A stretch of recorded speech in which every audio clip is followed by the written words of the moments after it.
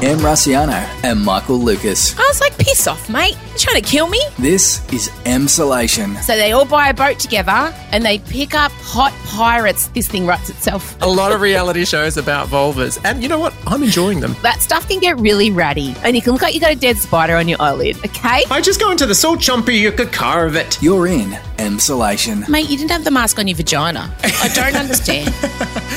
Hello, how are you? Thank you for being here. Thank you for choosing us. It's me, it's Em Rusciano, your friend, your pal. Look, long-term listeners of this podcast, you guys know that we swing between very deep topics and very shallow topics. And I'm proud of that. And that's what I always wanted to make, because that's life, isn't it? Being able to navigate the hilarious and the things that break your heart is important and relevant and real. So today's going to be no exception, especially in my intro. Later on, Michael and I are going to talk about Massimo from 365 Days' new swimwear line, which he's designing with his feminine essence. So that's true. That's what the website says. We also talk about the US presidential election. Of course, Joe Biden has named a Veep. And we talk extensively about a new podcast we're obsessed with that has explored women's sexuality once they leave a long-term relationship. You know, maybe they're in their 40s. And they're worried, you know, that they're never going to get out there again or feel alive again. And we found a podcast where 3 women talk very openly about having this whole big sexual awakening in their 40s. And it's fascinating. So we deep dive on that. But what I really want to talk to you now about is mental wellness and mental health. And there's a trigger warning that's going to come for you, because I'm going to be talking about suicide. This morning I watched a video from a farmer named Ross Madden, and tragically a young man in his area took his life. And I'm going to play for you that audio. So I just want to give a big warning right now that we are about to discuss suicide, and if that's something that you do feel will trigger you, that you don't feel up to listening to, that you just can't handle it, that you just don't want to take in some heavy stuff now, totally cool. Just skip right forward now, and maybe come back and listen when you're feeling stronger and braver another time. But I did want to really give you a warning now, just to skip ahead to Michael Lucas coming in and saying hello. So I'm going to play for you now Ross's video, and I want you to hear his voice, and I want you to hear what he has to say, because he really summed up, you know, the idea behind writing stuff like, are you okay, and putting things online and on social media, but not actually following it up properly, and him himself wishing he had followed it up. Have a listen to Ross. I might not have been thinking lately, because last night I found out a bit of bad news, and it's really, really sort of got me real, and I've taken a real sort of step backwards, because I found out that a young bloke, a really good young bloke, had taken his life last Saturday. Now, we weren't best friends. I didn't know him really all that well, but when we did catch up, it was a bloody good yarn and we talked some pretty good shit.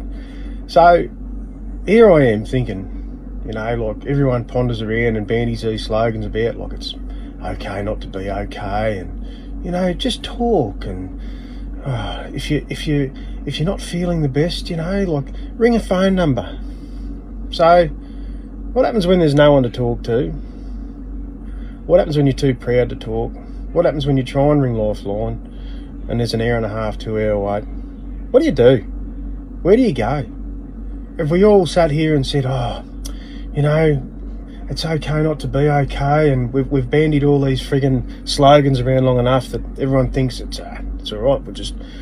We'll post a little post and we'll throw a little thing around, hashtag fucking okay not to be okay or whatever.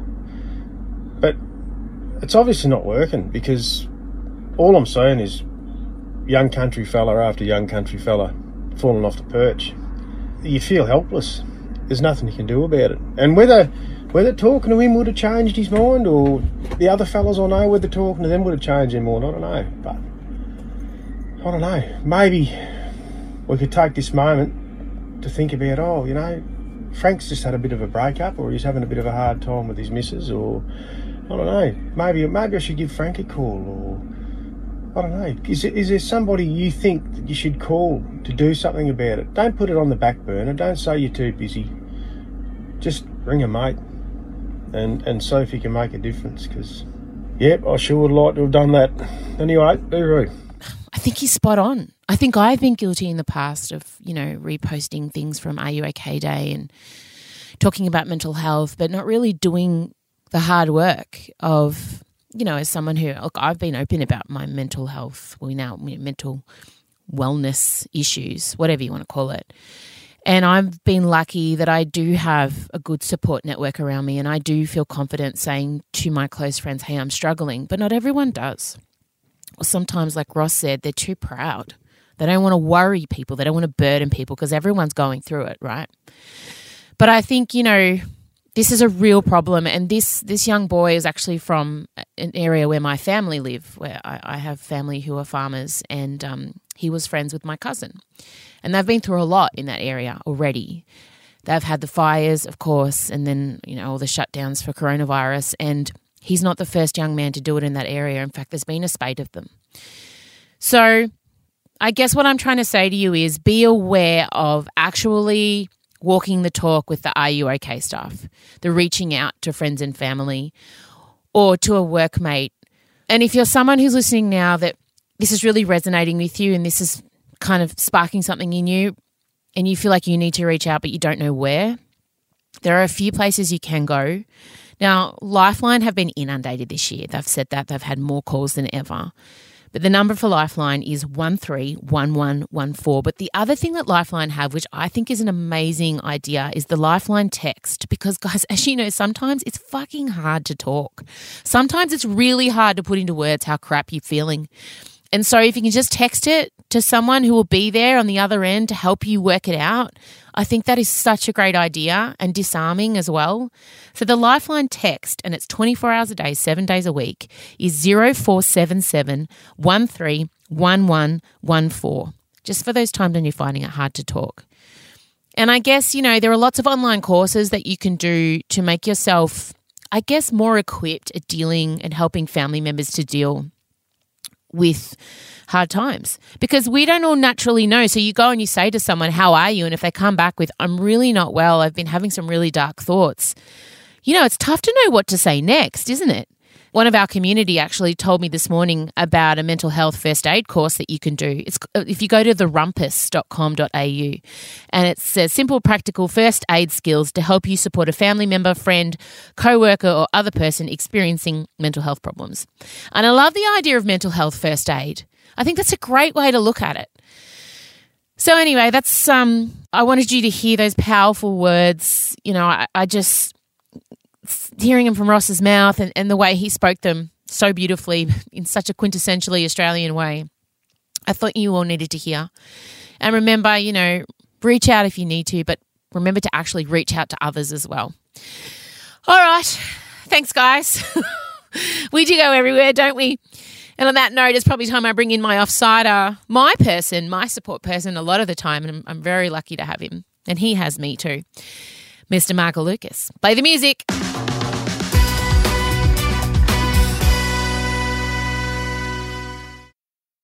M. Rusciano and Michael Lucas.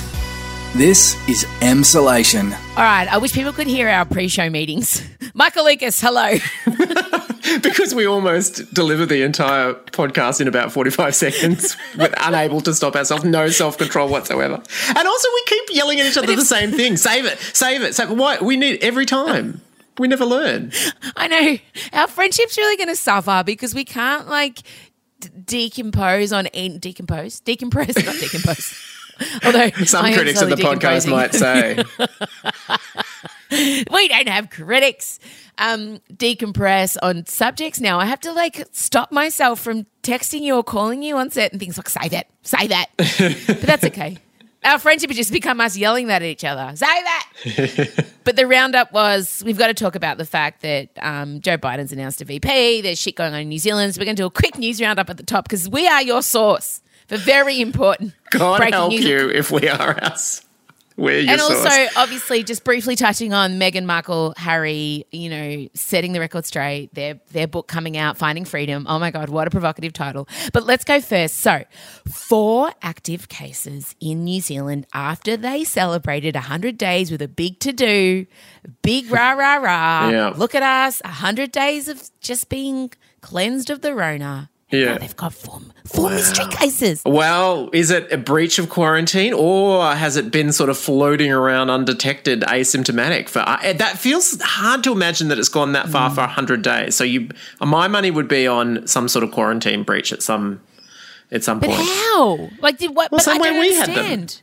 Well, they've got people in hotels too. They've got the whole, you're locked up and people have to. So, same deal. Someone, I don't know, gets a bit too close to one of the quarantine travellers. Maybe, I don't know. Or, I mean, it is possible that it was floating around. Given what a high percentage of people don't have symptoms, it could have just been floating around. But I mean, it's a fascinating reaction from Australia because.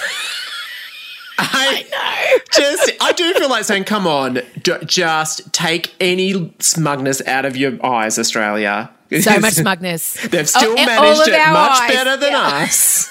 I have to say, and this is horrible, when I heard it, part of me did go, humph, good.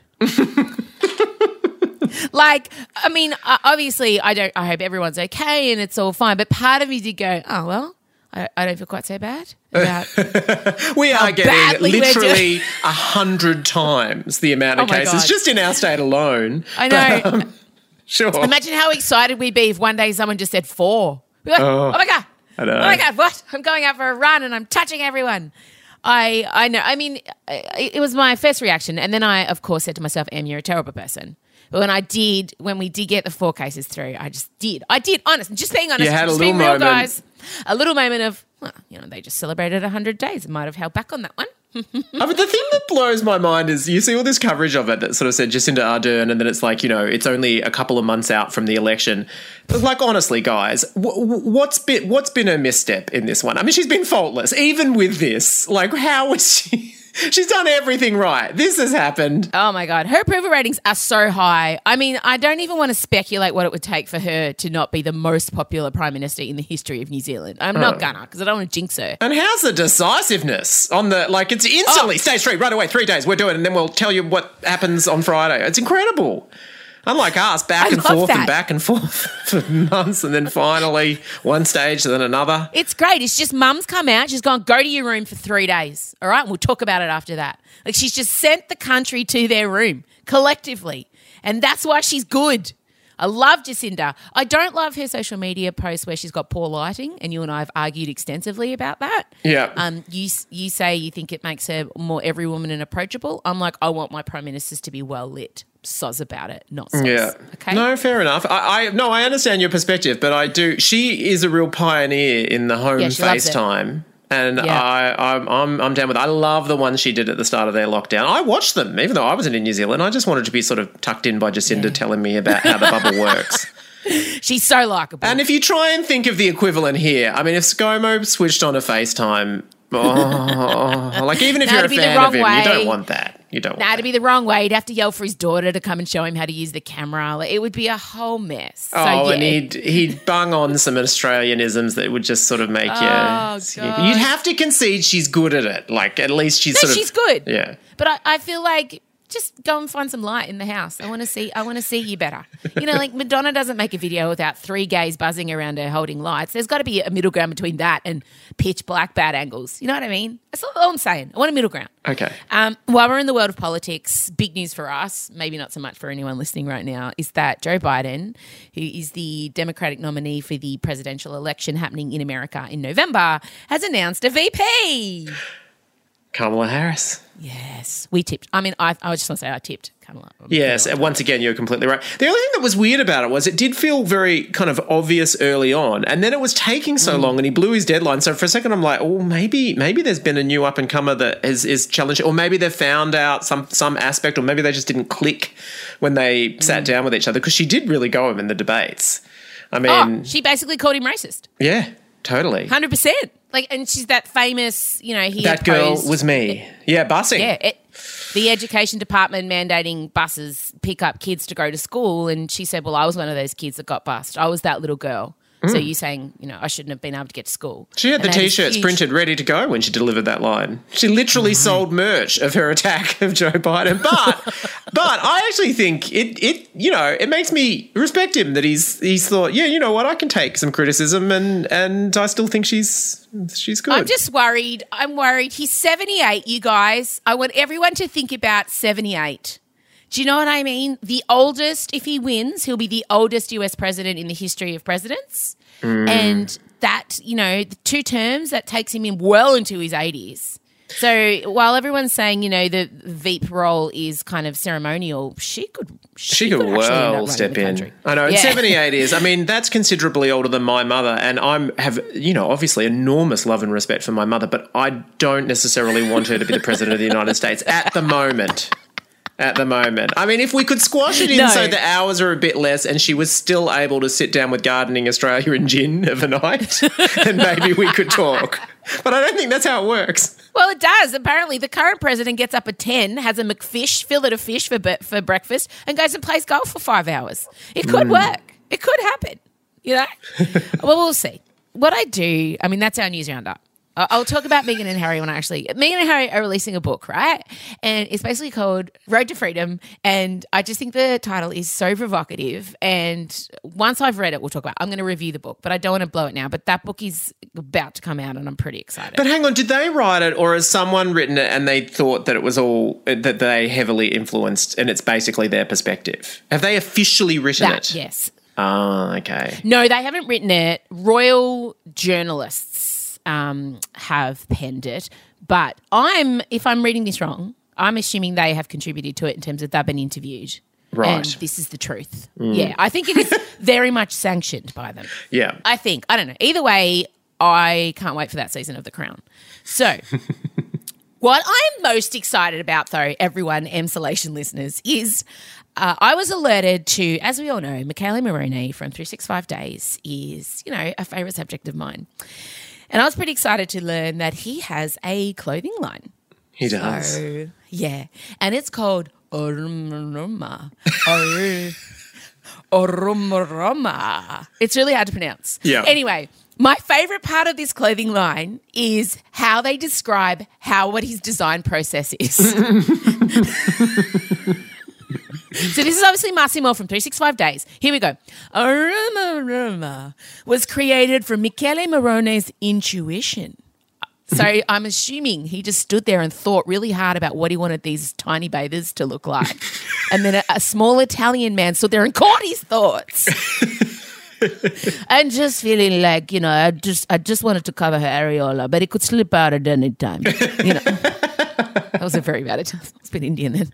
Okay, here we go. It's racist, except for the fact that you're Italian. I was trying to be Italian. Okay. Yeah.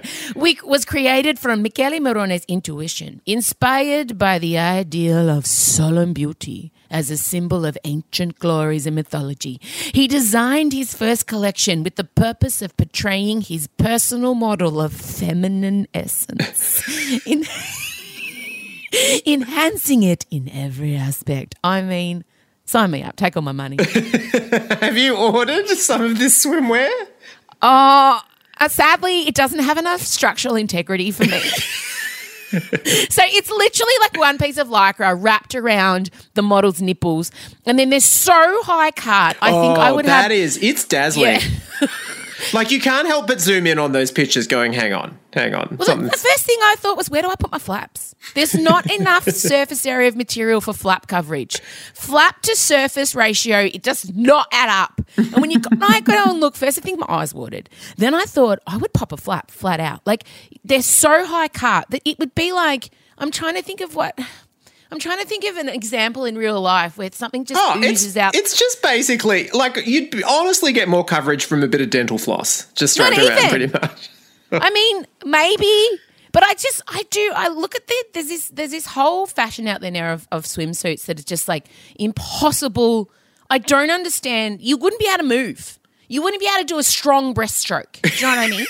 You wouldn't be walk. Or what if you got into trouble in the surf? You just have to get naked to save yourself. Because I just like these are bathing suits for people who just lay on the beach and you can't even put on sun cream. Like they're crazy. But if this is what Michaela Moroney's intuition is telling him, I need to wear. You must respect it. He also has made, don't forget that you've got the Aphrodite kimonos. And I also like, what a cultural blend there. But I think the idea is you wear the kimono and then you arrange yourself and then you take off the kimono and everything's all ready for Instagram. I think that's his concession to, we know you can't move in this, so we'll give you a kimono. But like some of the things, I don't understand how they're actually standing up. I don't quite understand how scientifically the suits work. Maybe he's had some sort of scientific breakthrough. He's defied gravity in some way.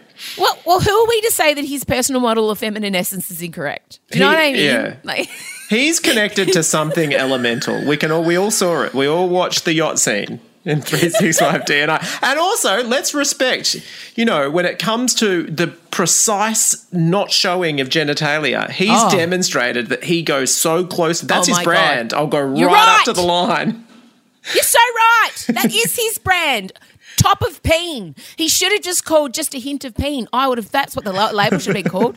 Just a Hint of Peen by Michael Moroney. Oh my God. Amazing. This is... He's bringing his penis hiding know-how to flaps, and hats off. I think the market's limited, if I'm honest. But dude, the market is down to the women in those pictures. That's it. The women in those pictures who clearly have very small vaginal areas, and well done, girls. Speaking of vaginal areas, we want to talk about something called a yoni whisperer. This is clearly, we should just call this Vag Week because it is Vag Week, and what a time to be alive. Welcome to Vag Week. Look, it's always my mission to get vaginas forefront, as everyone knows. I am known as the vagina lady. Let's be honest. For you, every week is Vag Week. Yeah. But this week particularly. Yeah, but we were... Now, if you recall, the word yoni, this will be the third time the word yoni has been used on this podcast. Initially, it was the yoni egg, which is the $500 jade egg that Gwyneth Paltrow wanted you to pop up your vaginal canal. Mm. Then we had the very famous dating show, Too Hot to Handle, where they had... That's right. The woman come in and ask them to paint the essence of their yonis. I think Michaela Moroney would have been involved with that. He'd love a bit of yoni essence. And now we're talking about a yoni whisperer because Michael texted me, and I think I want to directly quote the text, although I'd have to go back 9,000 years, where he said, I think I've reached peak middle-aged woman. I'm listening to a podcast about – how did you word it exactly? It said something like about women who are in dead marriages that hit 40 and decided they wanted a sexual awakening and went out and got it. Something like that. I felt personally attacked, first of all. I wasn't intending. I was not implying anything about you. I just thought it was a topic that you would enjoy. I was finding it very compelling, especially because the previous yoni examples that we've discussed they were sort of reality TV people that we don't necessarily identify with, but in this circumstance, the women that were a part of this sounded very much like the kind of women that we would know that went on their own yoni exploration. Because a lot of the people listening to this podcast have had so many children that if you popped a yoni egg up there, it'd just go missing for days, end up in your lower intestine. You might poo it out. I don't know if that's how that works. I don't know that. I don't know. I've got some gaps in female biology, but I'm pretty sure that's not what's going to happen. You never know. It's so messed up in there for some of us. It could happen. You never know. So this podcast, I listened to it last night, and it is called Curveball. The club you didn't want to be a part of. And every episode, there's a different club, basically. And the club we listened to was...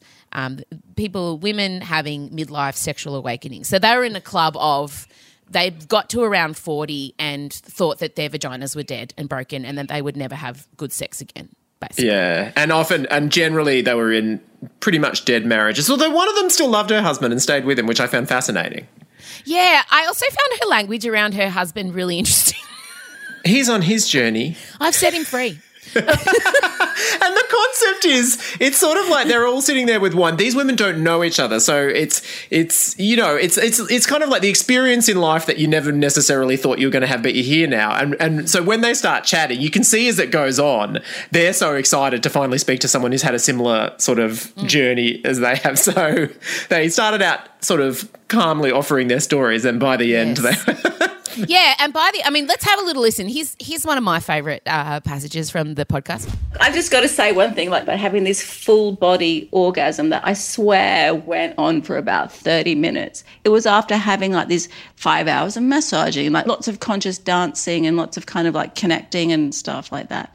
But then like she just ended up doing this stuff about breathing into the body, and like then she like started using like meridian points all the way down around my ovaries, and then she kind of like went down and went inside. And she's like telling me to kind of like breathe and to pull up all this energy.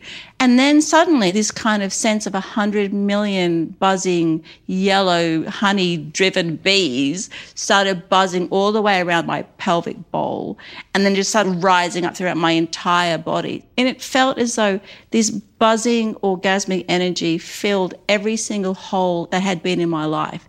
And it felt as though it just kind of sweetened out all of the bitterness. It kind of turned to sweetness. And so then my entire body just was enveloped in this kind of warm, amazing honeyness. And it was completely life-changing. Okay, so, half-hour orgasm, changing of life. Good. I mean, I feel like we need to take it back. I want to take it right back to, so the three of them are sitting there anonymously chatting. Yeah, using nom de plumes, Tara, yes. Amy, obviously fake names. Yeah. Acknowledging that it's fake names, yes. What would your fake name be if you were in the group? I instantly went to Michelle, but then I realised that's probably a bit too similar. I haven't gone far enough. I just call myself Xander. It was the character in Buffy I closely identified with. Who would you? You would just come in. I am. You just call yourself Madonna or Chacone. No, what would you? Oh, imagine Chacone. Yeah, no, everyone would know it was me. I'd just say it was me. Let's be honest. I've already basically done a version of this podcast on stage. I mean, pick your club. Multiple times. Really? I did hear myself in some of them. I mean, when you have been, I don't want to. This is such a difficult topic to discuss without, hurting people's feelings. When I say people, I mean my husband. Well, your valiant effort to keep that mysterious. Well done. Yeah. No, I mean, we've been together for 20 years. You've got a toddler. An 18-month-old son who sleeps in the bed with us at the moment. We are co-sleeping with him. Well, we start off the night with good intentions. He's in his cot. Great. And then about 3 a.m., Elio refuses to go back to sleep, and so we put him in the bed with us. And that's how we kind of wake up every day. And we know that that's coming, and I am tired all the time. Scott's hot. There's no doubting my husband is a hot piece of specimen meat. No doubt. I mean, you've all seen the stationary cycling videos. You guys know what he looks like. It's great. But for me, like, I think I've gotten to, like, I'm 41, and I feel like I've given up on myself, and I've put on weight in isolation, and I'm tired all the time. And I do think as a woman, I feel like I'm a guest on Oprah. I don't feel sexy anymore. I feel like... It's really not going to help if I say you're still sexy to me, is it? No, please don't say that. That's really good. And it doesn't count. So I don't know. I don't know if anyone listening now understands what I mean. And I know this can happen to women at any age. I'm pretty sure they will, Em. I'm just going to go out and say I'm pretty sure they will. Everyone to some extent, especially people in a long-term relationship, know what it's like to be feeling that sexual. But most people will just trundle on and not do anything about it forever. But I think that that's wrong. I think as women, though, especially, we're told to kind of feel shame around wanting to be sexual, as we discussed earlier in the week with Wet Ass Pussy. And I just think... women get to a certain age and then we all just joke about, our vagina's on life support, don't want sex anymore, I'm so tired, blah, blah, blah. And maybe that's just a story we've been sold and that's something we're believing about ourselves. But, our clitoris isn't dead. No. We're not. It's still there with all its nerve endings. And as these women prove, maybe the best years are ahead of you. That's certainly what they found. And also the other thing is the women on this podcast, they're not Cardi B. Like, they're not, they sound like people that are kind of similar to us that hit a point where they made a conscious decision of, they literally said, I want to have transcendent sex. I don't think I've had it. I want to have it.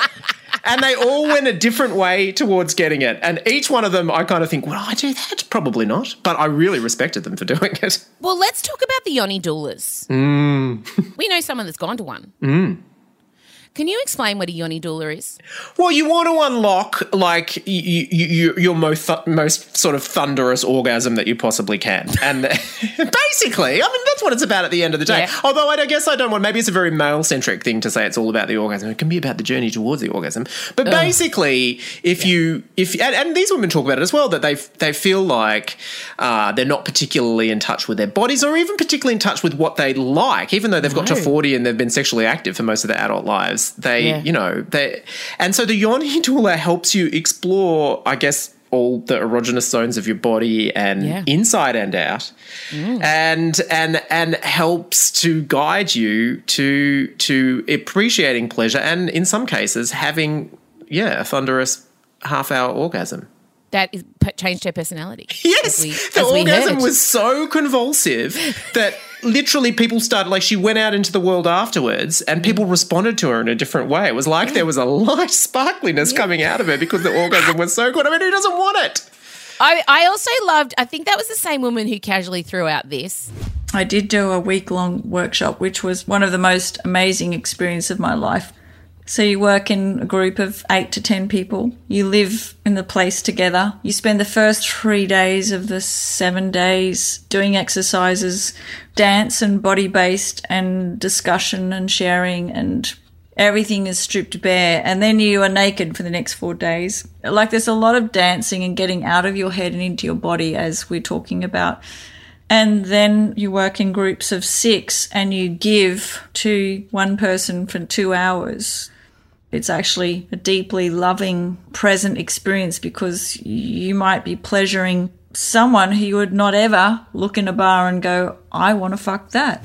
I mean, wow. There was a slow build on that. And I love how she didn't reveal they were then naked for 3 days after that, and then they moved into massage circles and all of those things.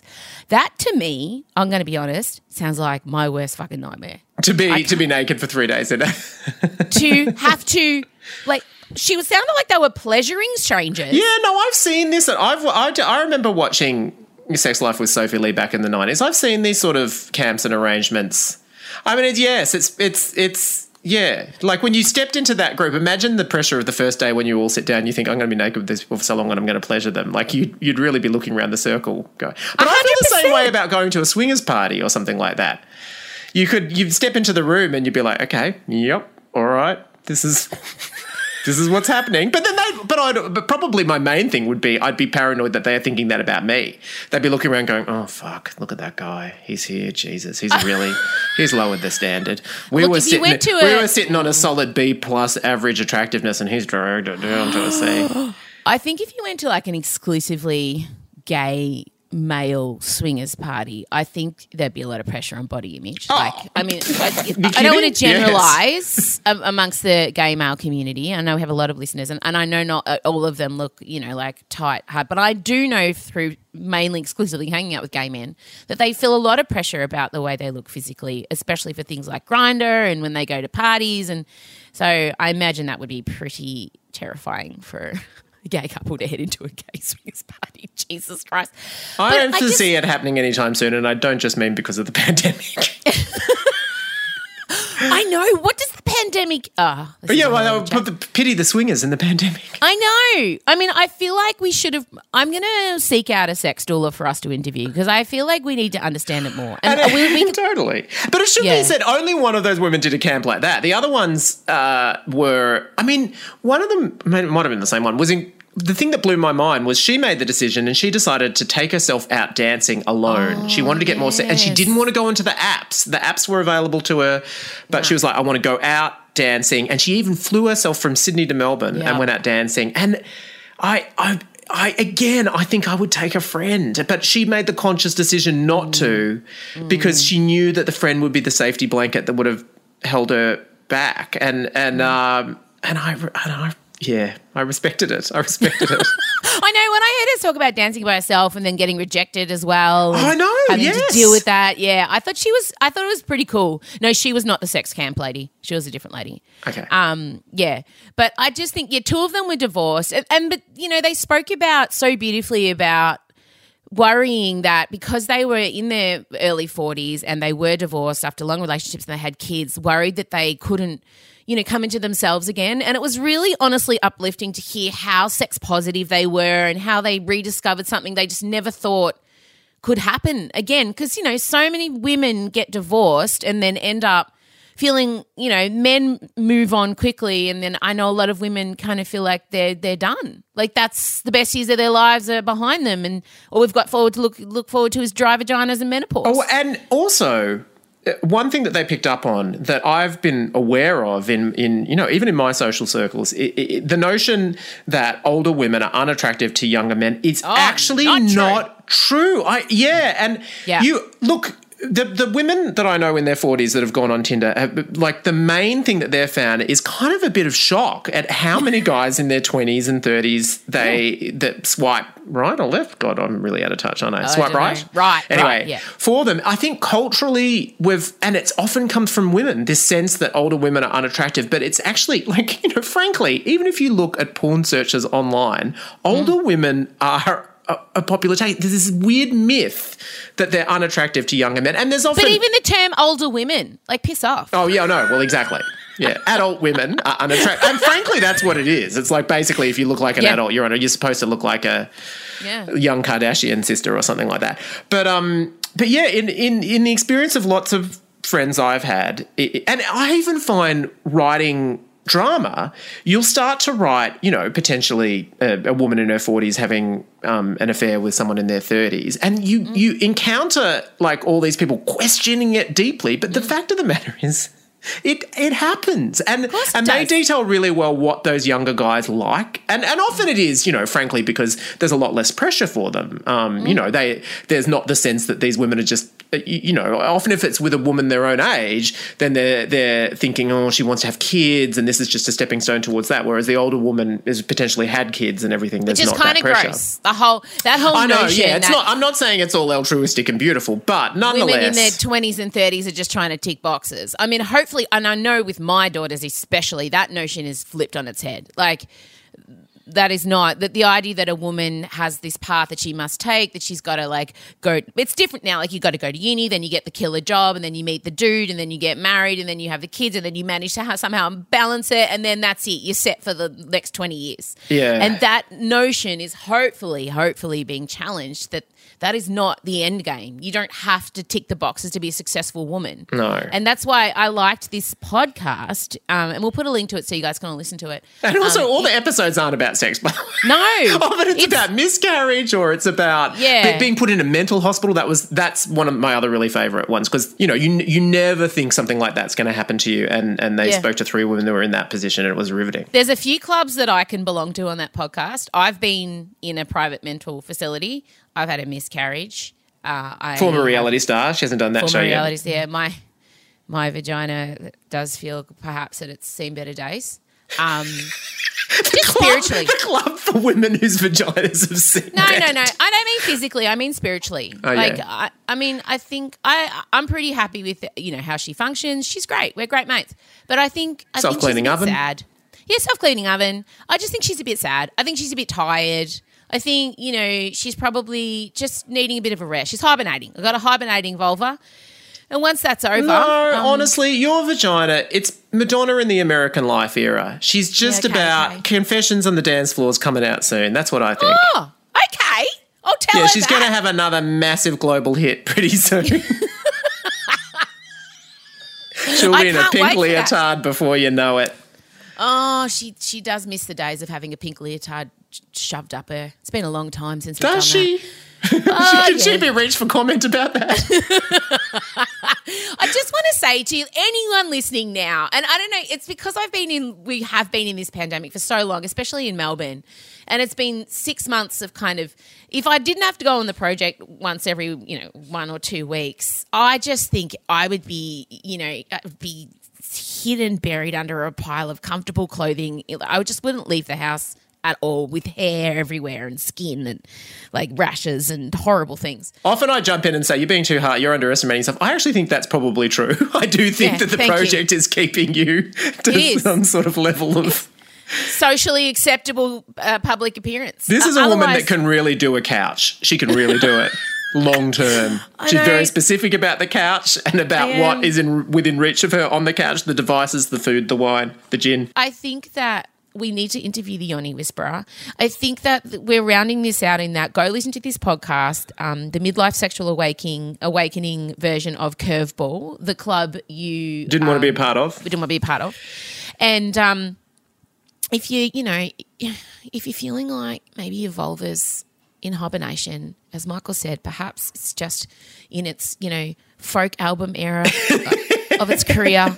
Maybe it's Gaga's Joanne, Yeah. And then just get ready because Chromatic is around the corner. Oh, and you're even going to have Bradley Cooper before you get there. So thank God. Oh, good. I'll let her know that there's a Bradley Cooper around the corner. There's a real thing in that. Which diva is your vagina? Was it a one-hit wonder? Oh, the joke. I want to make a joke and say a diva who's passed on, but I won't because that's not very good. But that's who my vagina is. Oh. Insert dead diva. She had a great career. She had a sparkling. Everyone loved her, and then she died. Did she die in a bath? Michael! Oh, sorry. I'm sorry. Well, look, better that than you could have been like Colette Ring My Bell. Like, there was just a brief little flare up early on and then nothing. Maybe. And this podcast did give me hope that, of course, women have their sexual peaks in their 40s. Remember reading that? These women are living proof of that on this podcast. I'm just glad that I have a male best friend that I can discuss the death of my flaps with. Can liken it to Madonna, and I feel much better. And that is the crux of this podcast. Really. We've really been on a journey. I think it's one of our longest ones anyway. Who cares? I've enjoyed it. Oh, shit, I've got to interview Rob Mills. All right, I've got to go. Okay. All right, thanks for the chat. Thank you. Bye. Bye. This is Emsolation. Okay, well, that's it. That's all we have time for today. Thank you for listening. God, we do cover a broad range of topics. I know I say that all the time, but today was no exception. I was in a bit of a mood. I apologise for that. I record the podcast at different times of the day, and I had a bad night last night, as you heard. And if you watch me on social media, you know I did. And then I woke up in a grump and I recorded the podcast in a grump, and I'm sorry. I annoyed myself today. But I wanted to let you know that on Friday we have a very special edition of the podcast. We interviewed Asha Keddy, who of course starred as Dr. Nina Proudman on the beloved Australian dramedy Offspring comedy. Yeah, that's a drama comedy. Dramedy. It's not I don't like the word. I put the word dramedy up there with like webinar. Anyway. She's great. Asha Keddy, amazing, of course. Michael and I interviewed her. It's been 10 years since the first episode of Offspring aired. Incredible. Can you believe it? 10 years. Asha couldn't. She was wonderful. She was gorgeous. She was very generous. And she never gives interviews because she's super classy like that. And yet somehow allowed Michael and I to worm our way in. So enjoy that. That's going to be out Friday morning. First thing, a big treat for all you Offspring fans. She talks about her chemistry with Matt LeNevez. She talks about when she first heard the storyline where Patrick would be leaving us. I mean, I've never heard her talk about those things before, so I was genuinely, you'll hear me, Michael's all like, yeah, I totally worked on the show, I'm very professional, and I just turned into superfan. But I felt like it was my job, on behalf of a lot of you, to turn into superfan and ask the superfan questions. All right, guys, look after yourselves. I hope you're all okay. I'm up and down, as I'm sure a lot of you are, and I think as long as we're all okay with knowing that, it's not going to be sunshine and roses all the time. Take the small wins, find the sun to sit in if you can, and we'll chat soon. Bye, guys.